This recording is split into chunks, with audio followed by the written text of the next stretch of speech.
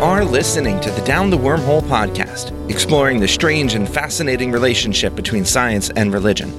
This week, we are exploring how that relationship gets worked out in real life with one of the current Sinai and Synapses fellows. Sinai and Synapses is a 2-year fellowship committed to elevating the discourse surrounding religion and science, and where the 5 of us first met.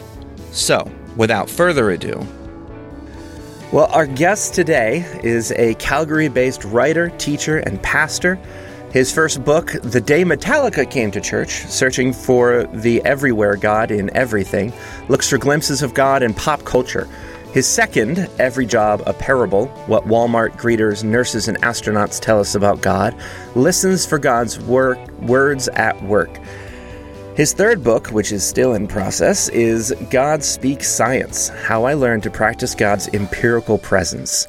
Since 2011, he's participated in 4 John Templeton Foundation subgrants exploring how to preach scientific texts. So today I'd like to welcome the Reverend John Van Sloten. Thank you so much for joining us today. Zach, thank you for having me. Yeah, so you planted a church in February, didn't you?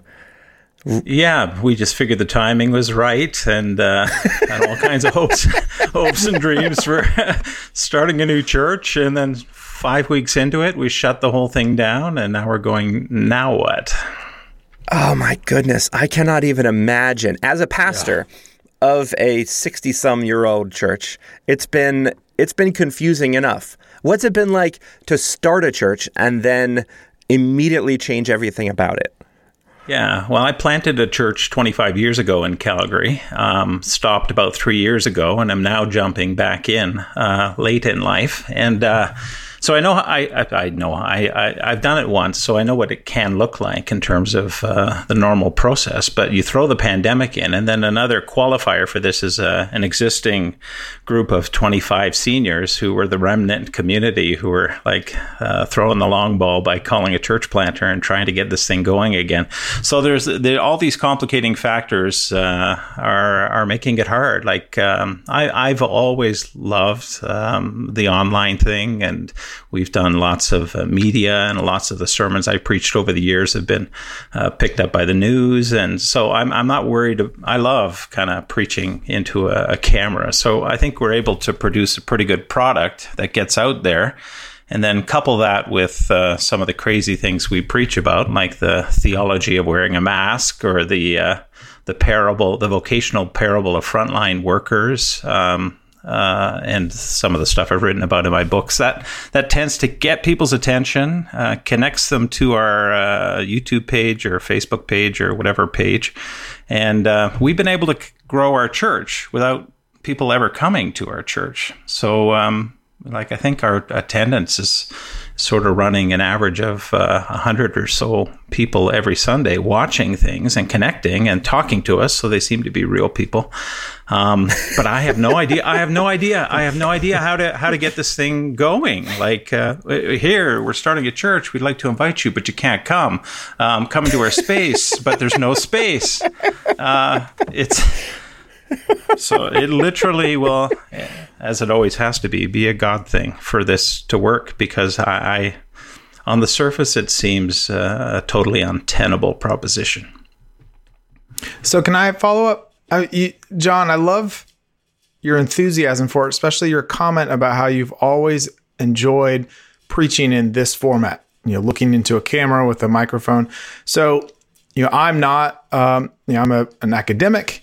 I don't mind being in formats like this, but I do help lead services for my church every Tuesday night on Facebook Live. And so I'm just curious, what is it about it that you love so much? Yeah, I mean, my first internal response is the ugly answer. That I don't know. There's an innate capacity, and I don't know why. Because I know lots of pastor friends of mine hate the camera. They hate this whole digital time, and it just doesn't feel natural because you can't see real people. But the amplifying potential of it, I feel comfortable. I'm a bit of an actor, I guess, as a preacher, right? And hopefully not an inauthentic one, but I don't need to see people's eyes in order to communicate with them. I feel like I can, and I think I have an imagination that can actually see people listening or watching to this as I'm doing it. And so I love Sundays. I can do them in church sanctuaries and have done it for 30 years. But I think, have you ever seen the King's Speech where, he's giving a speech at the end and then all these people are listening? Like I do that. Like I am really talking to people like that in my mind. And I guess that makes it easier. And then, this 9-year-old handsome mug is just good on No, I'm much better on radio. We'll make sure to include a picture in the show notes. That's right. Well, I have to say, especially now in the time we're in where most things are happening virtually. I'm a professor. I teach future teachers how to teach science. Many of my former students who are now teachers are doing it virtually because in North Carolina, most school systems are that way. My children, school just started this week. My children are doing it virtually. We're going back hybrid. There's a chance we may go virtual at some point. And so for teachers, especially, speaking for myself as a science teacher, I need that that human interaction. I don't mind being in front of the camera, but there's something really special about being face to face with them. But I love your enthusiasm for it because it I think it's something that can help other pastors and religious leaders, but also people like teachers and others to have that mindset that you are describing. Does that make sense? Yeah, and another reason is coming to mind too. As a deeply motivated, I don't like the word evangelist, but somebody who really wants to do church for people who don't go to church. The idea of throwing it online, where all kinds of people who are asking all kinds of questions about what life is about and how am I going to do this, and something to hang on to. The idea that this medium can have that kind of reach and meet people in unexpected places that you could never go or ever look into people's eyes. That is a huge draw for me. Well, that's something I definitely wanted to touch on, just in the way that you described this new church plant and the way that I've read it described in the local papers. It keeps coming out that your sermons are different, that the way the church is organized is different. One of the articles I had read was made a special point to say that before you preached about the parable of the sower, that you were in touch with some soil scientists, and you have a psychologist who preaches sometimes for you, and you joked about having to provide mental health coaching after some of your sermons, but you keep bringing this up, that there's something different about the way, or maybe the subject matter of what your church is addressing. Maybe you could unpack that a little bit. Is there something? Are there topics that people want to hear but nobody is talking about? I suppose there are, but that I don't go searching for those topics and then figuring out a way to make sermons around those. For me, it started 25 years ago as I was starting in the first church plant and was preaching. At that time, Willow Creek was a big church in Chicago and still is. But everybody was kind of tracking with this vision, right, of moving from relevance to revelation and, start where people are at. And so we were doing that gig and using movie clips and audio clips from music and et cetera, et cetera. And then one day it dawned on me that these clips and all of this creational product, all of these things that fill our world that are the creations of image bearers, that those things may have some kind of secondary or tertiary revelatory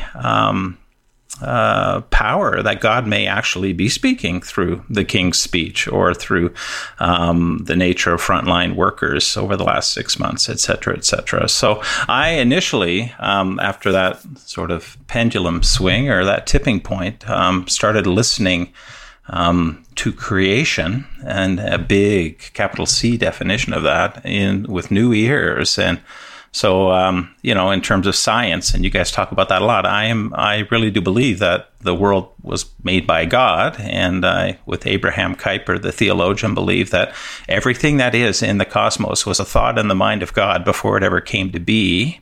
And that includes scientists who are made in the image of God. Kepler was talked a little bit about and now gets quoted as saying that he thought his thoughts after God. So scientists' empirical sensibilities and wiring are reflective in some mysterious way of the empirical mind of God. And then all that science is, in terms of its methodology, that's reflective as a product of an image bearer, an empirical image bearer of the nature of God. And then all that science is unpacking in terms of the natural world, that too is a text through which God reveals God's self. I grew up in a Reformed theological tradition which held on to the confessions, and the Belgic Confession says in Article 2 that God speaks through two books, the Bible and creation. And, I've discovered since lots of churches believe that. But I guess what I've been doing and what puts gas in my tank is God really is. And so these numinous moments I was having, engaging truth and beauty and all that is good and right and true in the world, ended up becoming revelatory moments, which ended up becoming, alongside the scriptures, of course, Sunday sermons and books. I was just talking with someone about this recently, because most churches will say that the heavens proclaim the glory of God, right? That it's all over through Scripture, that you can know God through creation. And we typically just mean that in like the sunsets and baby birds and nice, happy, good things. But I was talking with my dad because I was at his house, and there was what are they called? Those caterpillars, those green caterpillars with the hooks on their backs that eat tomato plants. And it was covered in these little white bumps. Almost looked like hairs.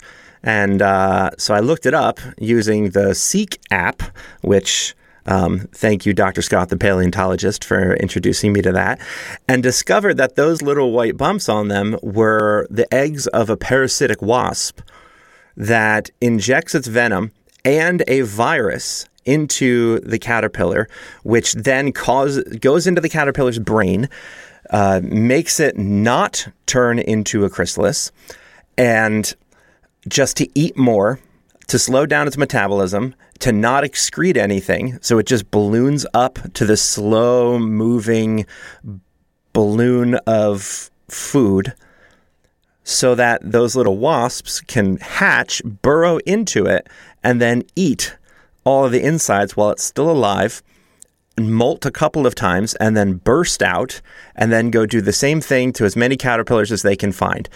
And I was like, well, you know what? It's like a kid's message in our church. I'm like, declaring the glory of God is real easy when you're talking about a sunset, but when nature is brutal and confusing and seemingly not so great, how can we find God in that? Yeah. So the perennial problem of pain, problem of evil, how can God be loving in that context? And so even as everybody who preaches from the scriptures and preaches an Old Testament God and Old Testament stories has to struggle and work their way through that, and then getting to the end of it going, hopefully, honestly say, I have no idea. I can't explain all of that. And hopefully be able to hold the dissonance of that and the paradox of those things. I still go out and I will preach how God is positively, beautifully reflected in these ways. Often, in my experience, I've learned over the years, as you do both, right? Sort of bring the but in of a story like what you said, alongside but look at the glory here. Those are more effective messages than just cherry picking the good stuff. So, I don't have an answer for that poor caterpillar. My dad's answer was, sometimes God is terrifying too. Yeah, right, exactly. I preached on the giant squid, and one of the elements, the search for the giant squid. There was a Japanese zoologist named Sudemi Kubidora, and he's been looking his whole life to actually see one in situ, right, in the ocean. They wash up, but they've never seen them live. So they finally find one. There's a BBC program on it. It shows him in this little submersible. He sees this. They turn the lights on, and the squid has like 10, 12-inch diameter eyes. It's the biggest eye of any creature on Earth, right?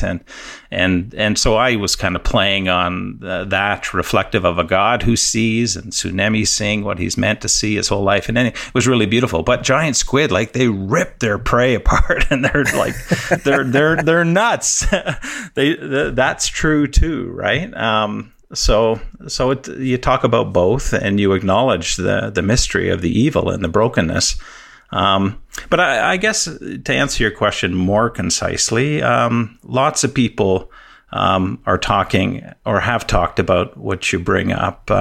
Fewer, in my experience, are kind of highlighting the glory. And I think when you do highlight the glory, and I'm a bit of a mystic, know God in that place, I think you'll have more with which, just as a human being, to engage the mystery and the questions. I don't think that gets you an answer to the problem, but yeah. Anyway, this is where we've chosen to live, right? So I'll preach on the beauty of DNA repair and get involved with a researcher on that and have a very long conversation, make a cool little sermon. But yeah, the question, why does DNA break down? Why did God make a world where DNA breaks down and has to be repaired 400 trillion times a second? I don't know.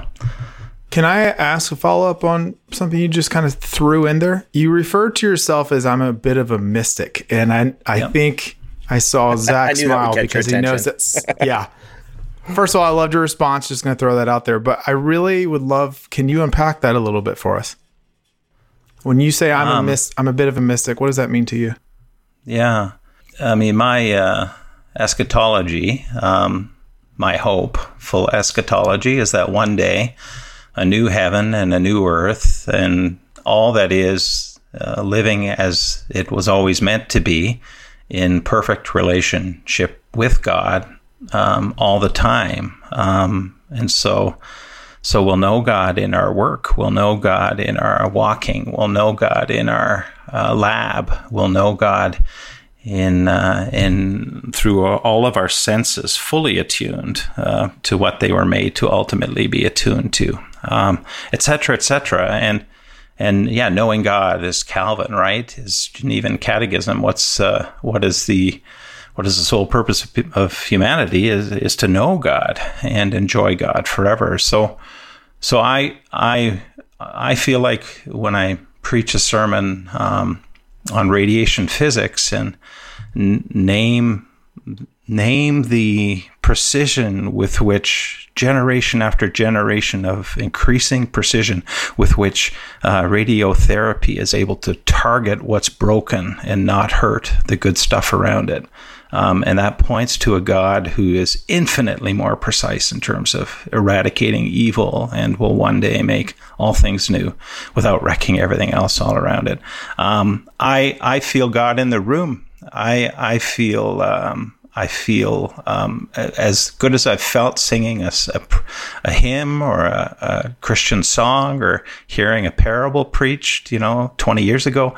That numinous moment is as real for me in connecting God's revelation in creation as it is in those moments. So, yeah, and that is very subjective, I know, and I'm learning over the years that not everybody engages the world the way you do, so you can't expect them.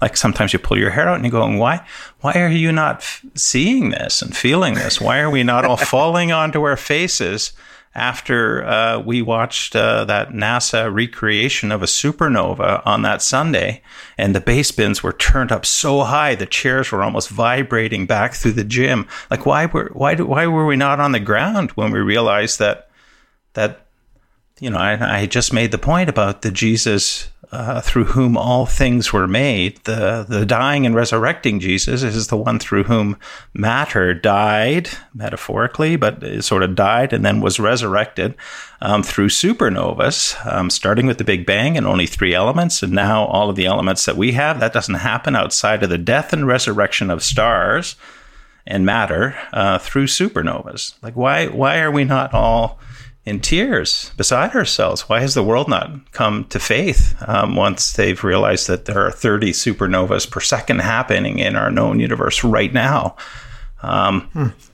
So I'm I'm giving you an example as opposed to explaining it. But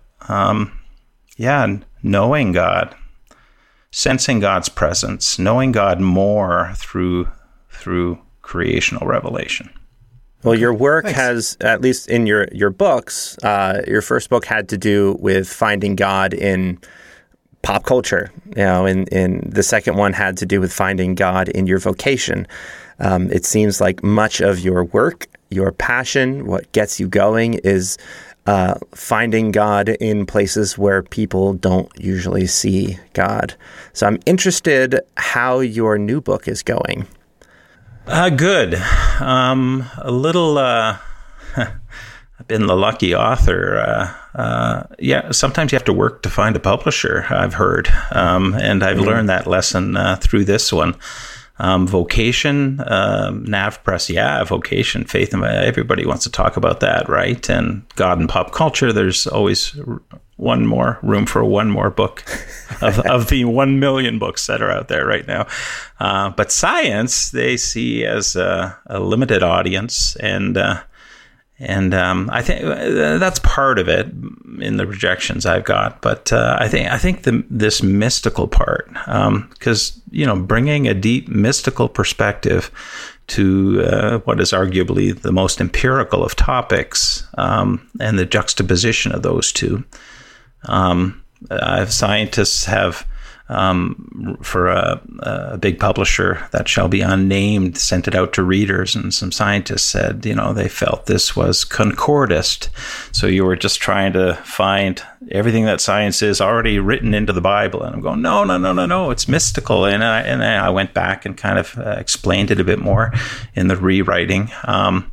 But yeah, still, I still struggle to find a publisher. I'm trying to write it in a way. My NAV Press, when they were looking at it, said, "Can you write it for the bottom shelf for people?" Right, and so what they mean by that is keep it accessible, right? And I thought, I can't. Like I said, I would. I thought I would. I thought I wrote it, and then it ends up being, IVP Academic is looking at it and rejecting it. So it's a science.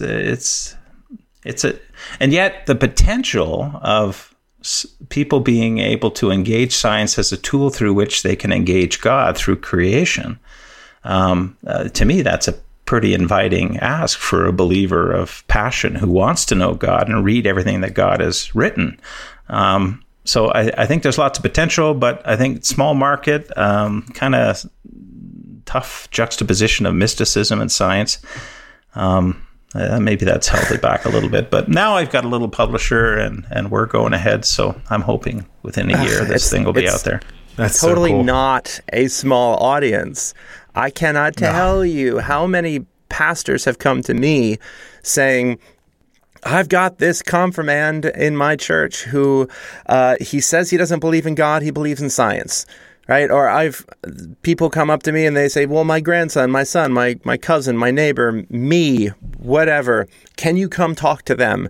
Because I don't know what to say about this. I feel so unprepared to talk about science. And I feel like they are compatible, but I don't really know if they are. And I don't, this is, so many people are having these questions.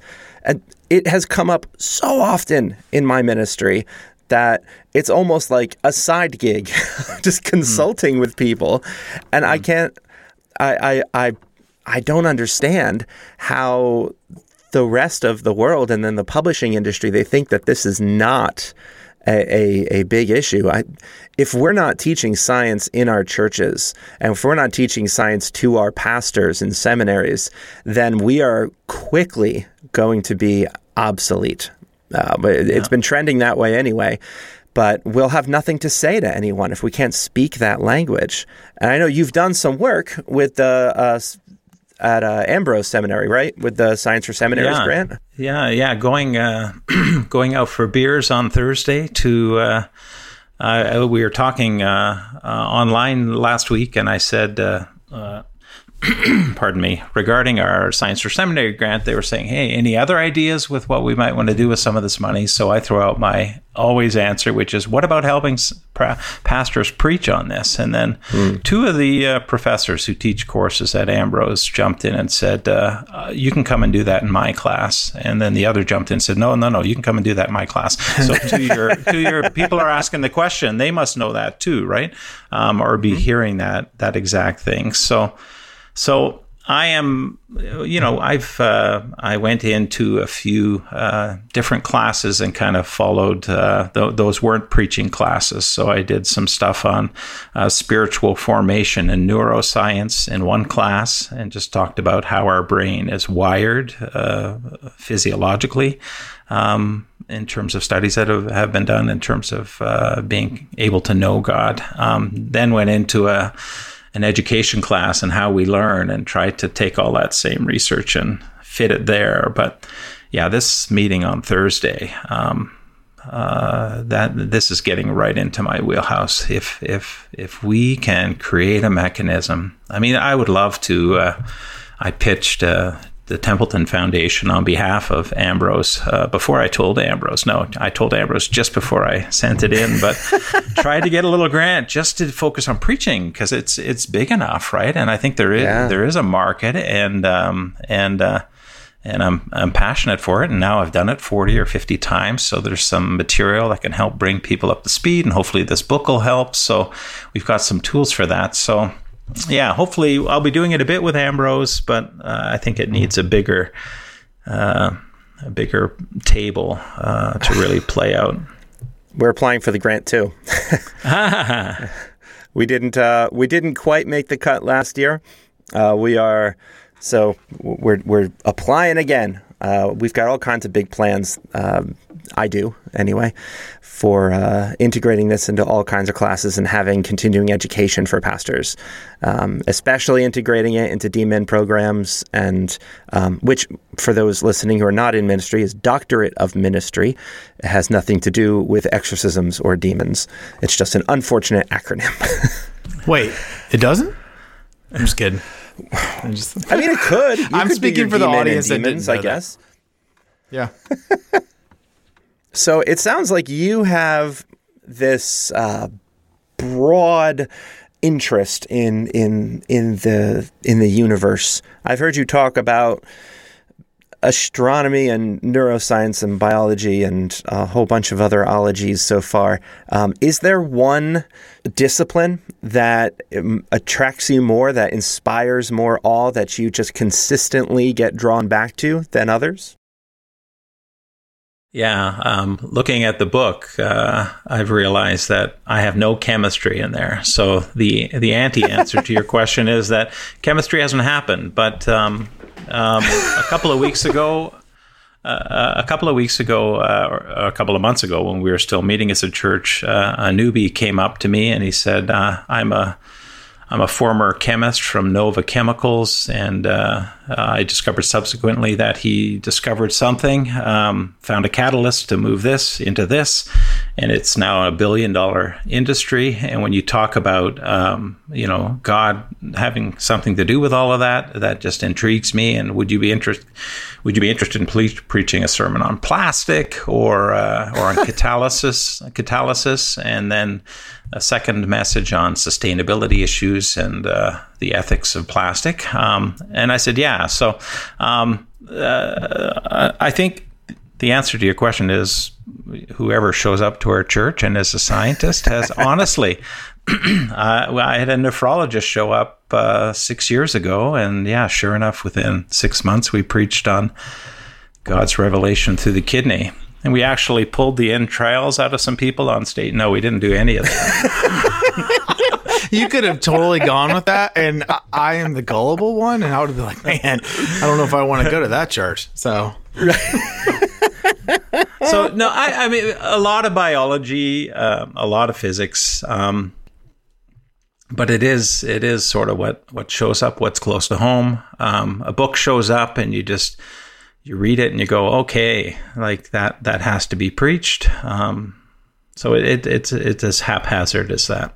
I'm not a scientist. I start my science book off with, I was the guy who barely made it through, right? Who almost failed the first year university physics course he needed for his architecture program. And I'm not a scientific guy, but this greater motivation to experience God through what science talks about and reveals is enough to pull me into it. So I think that maybe that's helpful too, right? In terms of pastors who think they're just not wired that way. There are a lot of scientists, theologians out there for whom this conversation is perhaps more natural, but it can also happen for a pot-smoking non-scientist high schooler who barely got into university and was into the arts. Maybe especially so. Yeah, it helps with the mysticism. Not anymore. That was back in high school. As my wife says, okay, have fun. Don't worry. You got lots. This is where you live. But just don't swear and don't make drug references. So during this time, this pandemic time, we've all been shut up in our homes and had to close down our churches go online anyway, go out into the digital wilderness, and been surrounded by just scary bad things all the time. Where are you finding inspiration? Where are you still finding God and good things in your life?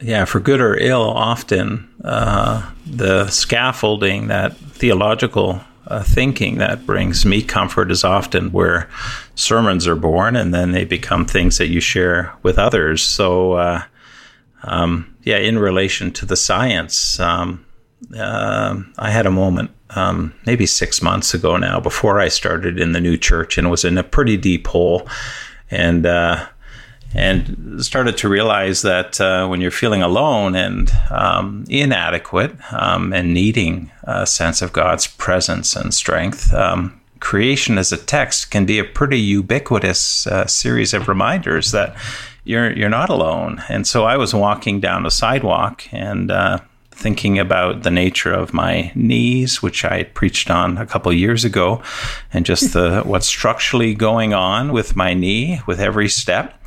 And then I recalled a video I'd seen online, which asks people watching the video, how fast are you moving right now? And then begins to tell them how fast the Earth is spinning, how fast the Earth is orbiting, how our solar system's moving within, et cetera, et cetera. So we're all moving at like 1.3 million kilometers per hour right now. So I was thinking about that. And then I went deeper into the DNA thing, and, these trillions of repairs that are just these bio graces that are like happening every second in my body, and then looked at the tree and remember the tree branch thing, and within 15 minutes walking down 45th Street, I was surrounded by glory, and these creational parables were just flooding into me and populating my psyche and being and mind, and I forgot. God's presence was so palpable that the fears or the anxieties or the uncertainties, they were found proper perspective again for me. So this has really become it's not just an abstract intellectual exercise. It's not God here in the scriptures and God here in creation. Look, they kind of match or echo or rhyme with each other. It's a presence that makes a personal difference, that is transformative. And like I said about the eschatology, I think it's that moment's a foretaste of a future glory. Did you use the word bio graces? Yeah. To talk about your DNA repairing itself? Yeah. That's a wonderful word. Well, common grace is a big theological construct in our tradition, right? Mm-hmm. So, yeah, this is a very common grace. Every second, right now, in the three of us. Repairs, trillions of repairs. I've got you. You're mine. You belong to me. Everybody listening, whose knees are working, probably a lot of them, for whom that's the case, and whose neural stress mechanisms are working. I had a sermon on neurons once, and that was one of the early Templeton grants, and a young neuroscientist in our church helped me with that. And then as we were having the big, expensive celebratory dinner with wine and everything afterwards, which you tend to do with Templeton grants, her husband turns to me, who's also a scientist, and he says to her, tell him what just happened, right? And she just, at 29, got published in Nature Neuroscience for a discovery that she had made based on standing on the shoulders of so many others. And she's so humble. But this neural stress reducing mechanism that people 60 years ago were only imagining existed, she finally saw it and wrote the paper, and I just got published. And so he shares that. She tells me about it within a month. Just before it actually got physically published, we were preaching it in church that Sunday. And so as it was coming out in Nature Neuroscience, it was being preached in a church that God has built a neural stress reducing mechanism into our brains that essentially, when the volume gets too high or there's too much activity, it self-releases opioids that turns down the volume and quiets the pace. It's like a regulator, a neural limiter that prevents us from losing our minds. And that's good to know that that's happening. That would be a good paper to read right alongside Psalm 23. And yeah, the Lord is my shepherd. So much so, he caused humanity to evolve this for such a time as this. That's wonderful. So, yeah, as we are approaching the end of our talk today, I want to ask you final question that I'm asking all of the current Sinai and Synapse Fellows. And that's, what is one thing that you wish everyone knew about the world? Yeah, that the world belongs to God and everything in it, including you. And it's a belonging that can evoke and lead to a knowing that can lead to you discovering what it means to be human, what it means to be you, help you answer why you're here, and give you enough strength to deal with all the crap that's playing out and confusing everything right now. Yeah, you belong to God, I guess the short answer. Thank you. Thank you for that. I feel like we needed to hear that. And thank you for taking of your time to come and talk with us. We wish you all of the best, way, way up there in Canada with your brand new church start, which had to go online, and your new book, which is desperately needed, and your work in seminaries and all of the ways that you are bridging these gaps. Thank you for that work. Yeah, well, thanks. And thank God for you guys too. Like, I appreciate the ask, and so many cool people in our cohort who have different stories coming from different angles, different faith angles too, right? Like, what's beautiful about science and physical reality is it's a common, literally universal text for all of us. So it's a great table at which to connect people. So appreciate the work you guys do. Absolutely. Thank you.